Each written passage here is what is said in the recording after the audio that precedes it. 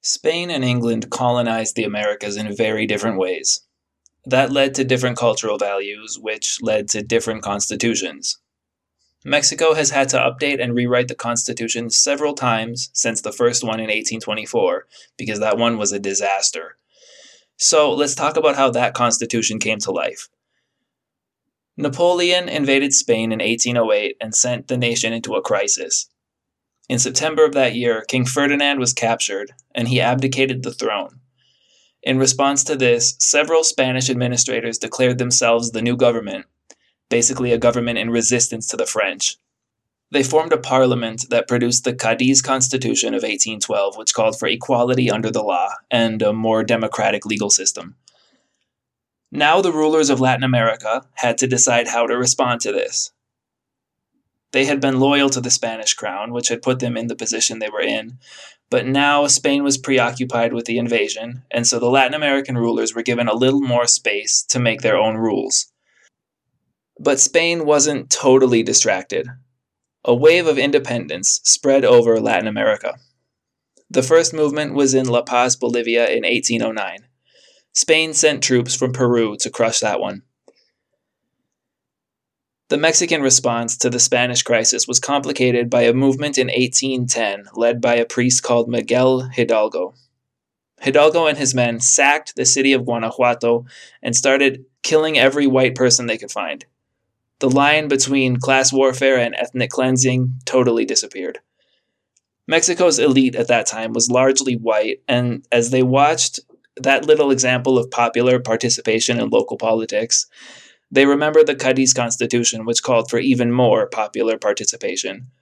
They could never embrace that kind of document. So Mexico's elite stayed loyal to the Spanish crown. In 1815, Napoleon's empire collapsed, and King Ferdinand took the throne again. But now he faced mutinies and was forced to recognize the Cadiz Constitution as well as the parliament that had written it.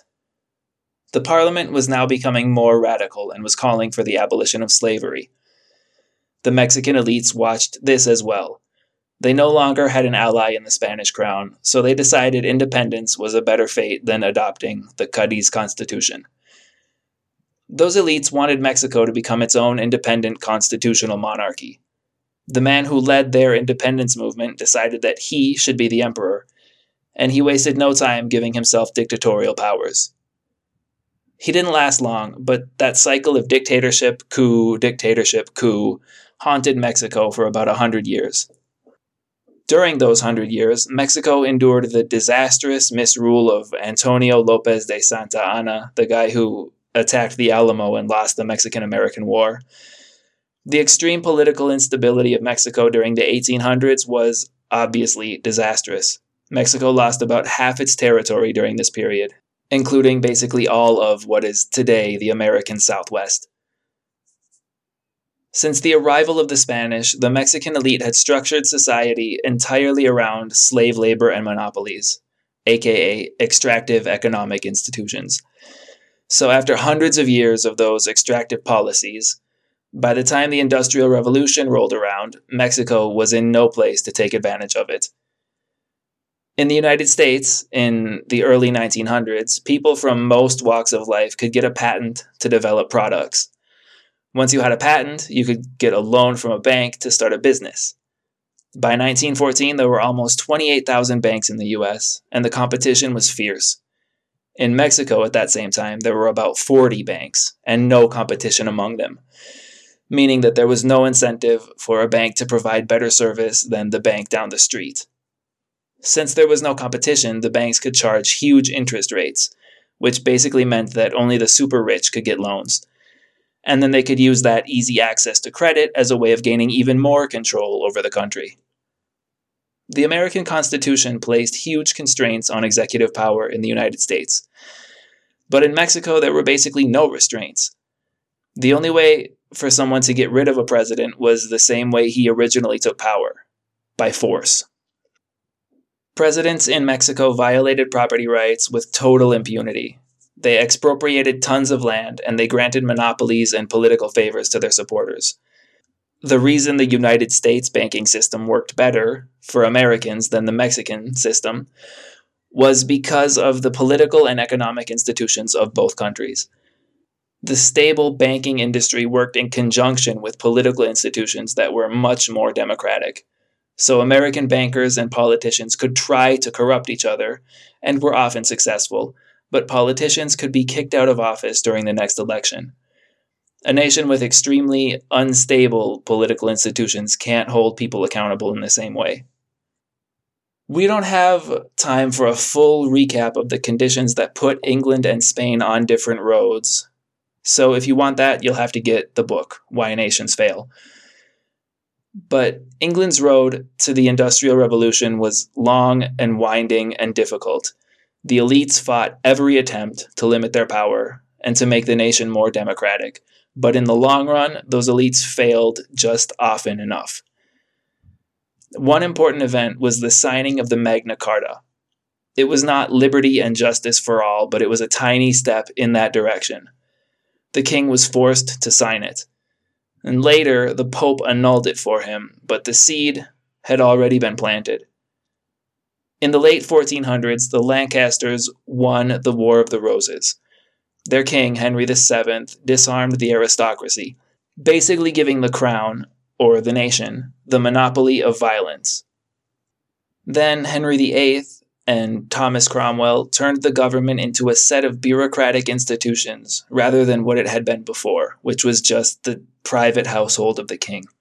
Acemoglu and Robinson's thesis rests on the assumption that power needs to be centralized in a kind of Goldilocks balance. Not too little and not too much. Too much centralization causes North Korea. Too little centralization causes Somalia. Without centralization, political institutions are not possible. Henry VIII fought to make himself more powerful, and the elites underneath him fought against him, and they ended up indirectly making the government more pluralistic, making a system of checks and balances, more or less. The institutions in England were still extractive at this point, but they were laying the foundations for England's long-term success. As both sides fought each other, they were able to centralize the state just enough, but also limit centralization just enough so that absolutism didn't creep in and destroy their long-term success like it did in Spain. Later, King James I did everything he could to become an absolutist ruler, but he had to fight a civil war over it, and he was defeated and executed. But a dictator replaced him. After this long series of conflicts came more conflicts that we don't have time for. But since you're a podcast listener, you will probably be able to find podcasts that go into these topics in ways that I just can't. And there are probably at least 6 podcasts on the history of Great Britain. The path to long-term national success is not obvious, and it was even less obvious in England before the Industrial Revolution. The Industrial Revolution began with transportation and textile. As you might guess, it was not a straight, simple path forward. One family, for example, invested 6,000 pounds of their money to make a river navigable, and in exchange, the government granted them the right to charge people for navigation on the river. But the government tried to backpedal, and so they had to go back and forth fighting it out. The issue was resolved in favor of the family, thereby setting a precedent and demonstrating to the people that their property rights would be respected. If we compare that with Venezuela today, we see a place where the government can walk into any private business and say, "This now belongs to me."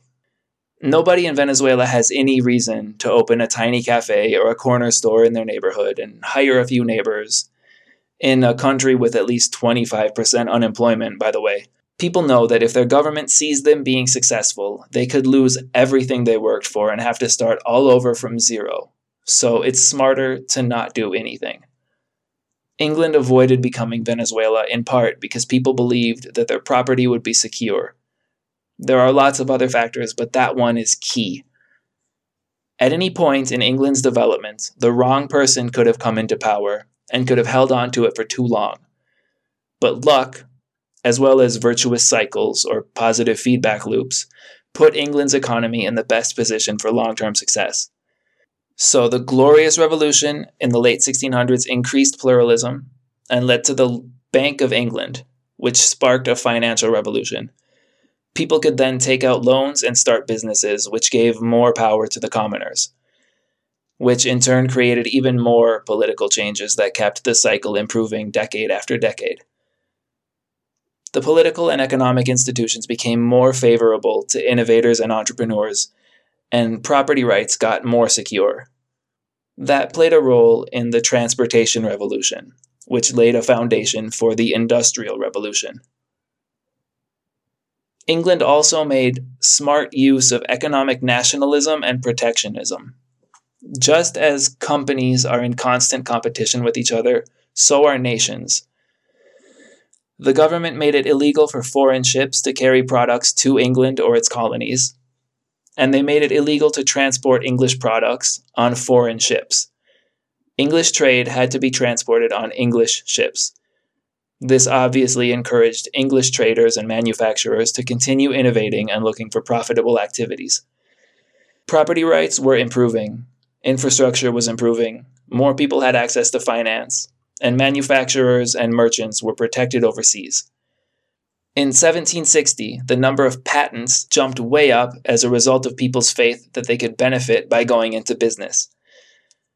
But as I've mentioned at least twice now, it wasn't simply a complete and steady improvement. People tried to set up monopolies and tried to change laws to make it illegal to compete with them, and the government tried to weasel out of agreements. But the general trend was positive. A strong economy is a changing one. An economy is a living organism, and the only constant for a living organism is change. Death is a part of all things. Skin cells die and get replaced by new ones, just like old industries die and get replaced by new ones. Anti-capitalists like to use periodic market contractions as evidence that capitalism will soon fail. But that's kind of like saying humanity will soon go extinct because so many of them die. Humans are not eternal, and neither are businesses or industries. It's a process that the authors call creative destruction. It's a scary process. It creates winners and losers, and ultimately that is why most countries are poor. The people who are scared of creative destruction have held too much power for too long. They're scared of change because they could very well lose in a competitive economy. As cotton started booming in England, the wool industry declined. New technologies were invented to speed up the production of cotton fabrics, and that meant that people who wanted to join the cotton boom had to learn how to use those new machines. People who adapted to the changes survived and prospered. People who did not adapt did not survive and prosper. The world economy exploded during this era. The leaders of extractive countries could get rich by exporting natural resources to the nations that were expanding. I've already talked about Mexico during the Porfiriato, which is the 30-year dictatorship of Porfirio Diaz. If you want more about that, you can listen to the episode called Revolution 1.1. Mexico underwent big changes during his rule, but these were what Acemoglu and Robinson call path-dependent changes. Since these resource-rich countries with extractive institutions were already on that path, the path of extraction, the changes that took place were simply an evolution of the processes that had already impoverished them. Globalization made the frontiers economically valuable. Large open spaces that took forever to cross by horse were now seen as areas filled with valuable resources. The people who lived in those areas were not able to defend themselves, and so they were pushed out. As a tangent, that moment in history, colonization, invasion, and forceful dispossession of people from their lands, gives us an extremely powerful lesson for today. Cultures that are not strong will always be trampled by people from other cultures who are hungrier and better organized. If we take nothing else away from the history of cultures interacting with each other, we need to take that lesson. It's true in international relations as well as business. Stronger, hungrier, and more desperate companies can put others out of business, like Amazon did to bookstores. Remember, Amazon was not as big as Borders Books or Barnes & Noble, but it was hungrier and smarter. Apple did it to the music industry.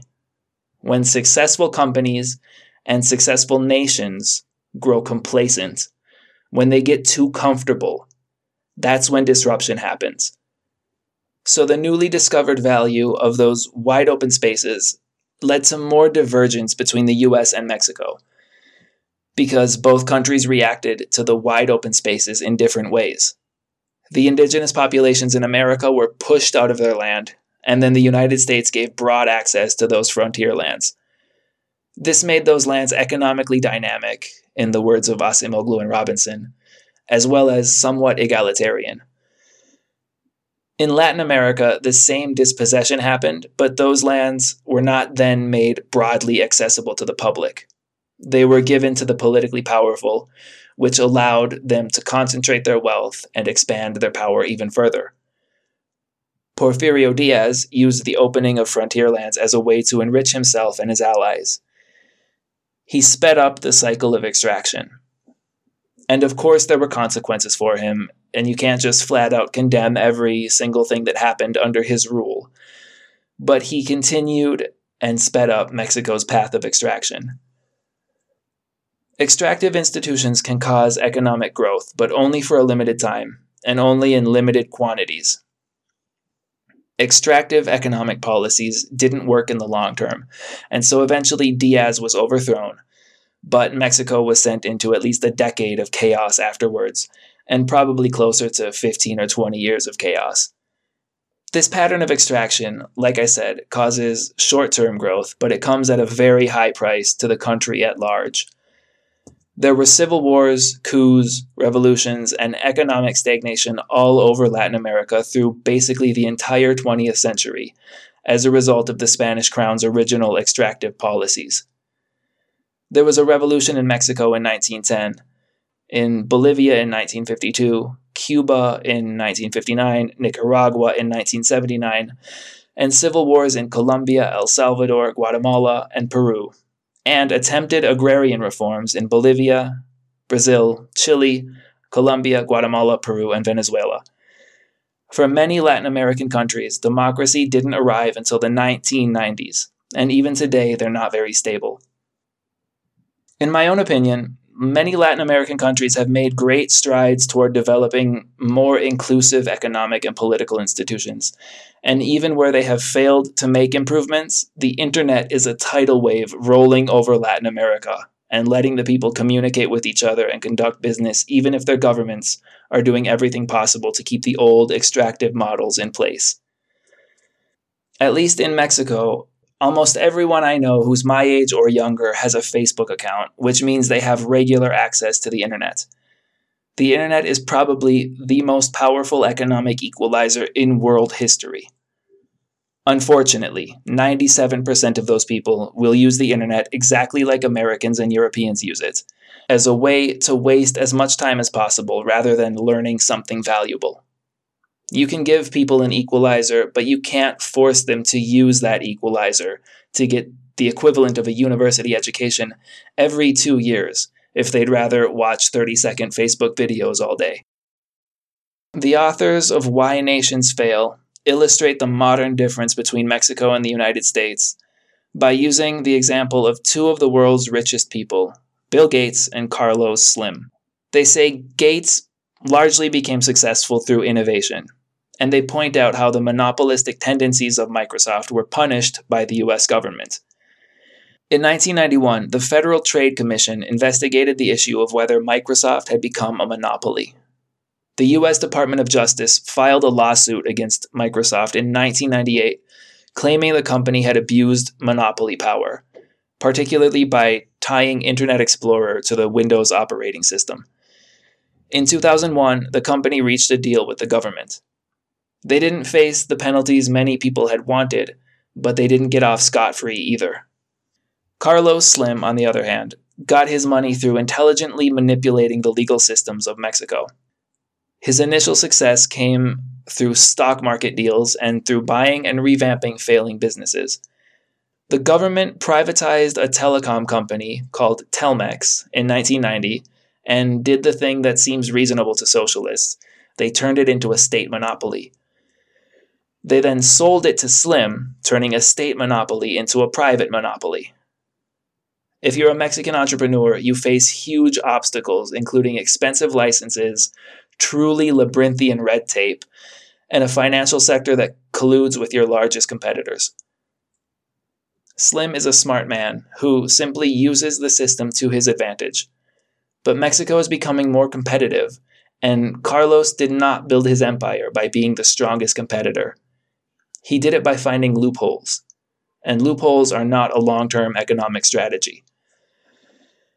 As Mexico becomes more competitive, it gets more and more important for individual citizens of Mexico to get ahead of the curve. It is the world's 15th largest economy, and now in the internet age, every business with an online presence has to compete globally. Mexico might not be the easiest place to start a business, but I see lots of ways in which it is somewhat easier than where I come from, the United States.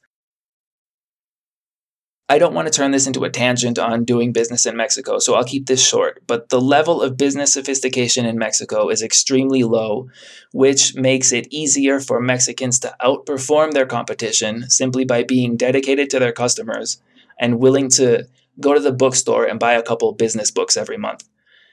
I am not saying that it's easier in Mexico, but your competitors are extremely unsophisticated and unwilling to invest profits back into their business. That counts for something. Mexico's path forward will not come from the public sector, because as much as Acemoglu and Robinson talk about the need for inclusive economic institutions, nobody listening to this podcast can make that happen. And in their last chapter, they make it clear that there is no obvious path forward for any country from extraction to economic growth.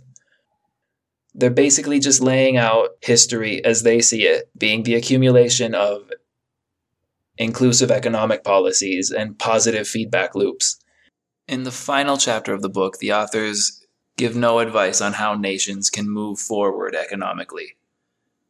And if they can't do it, neither can I.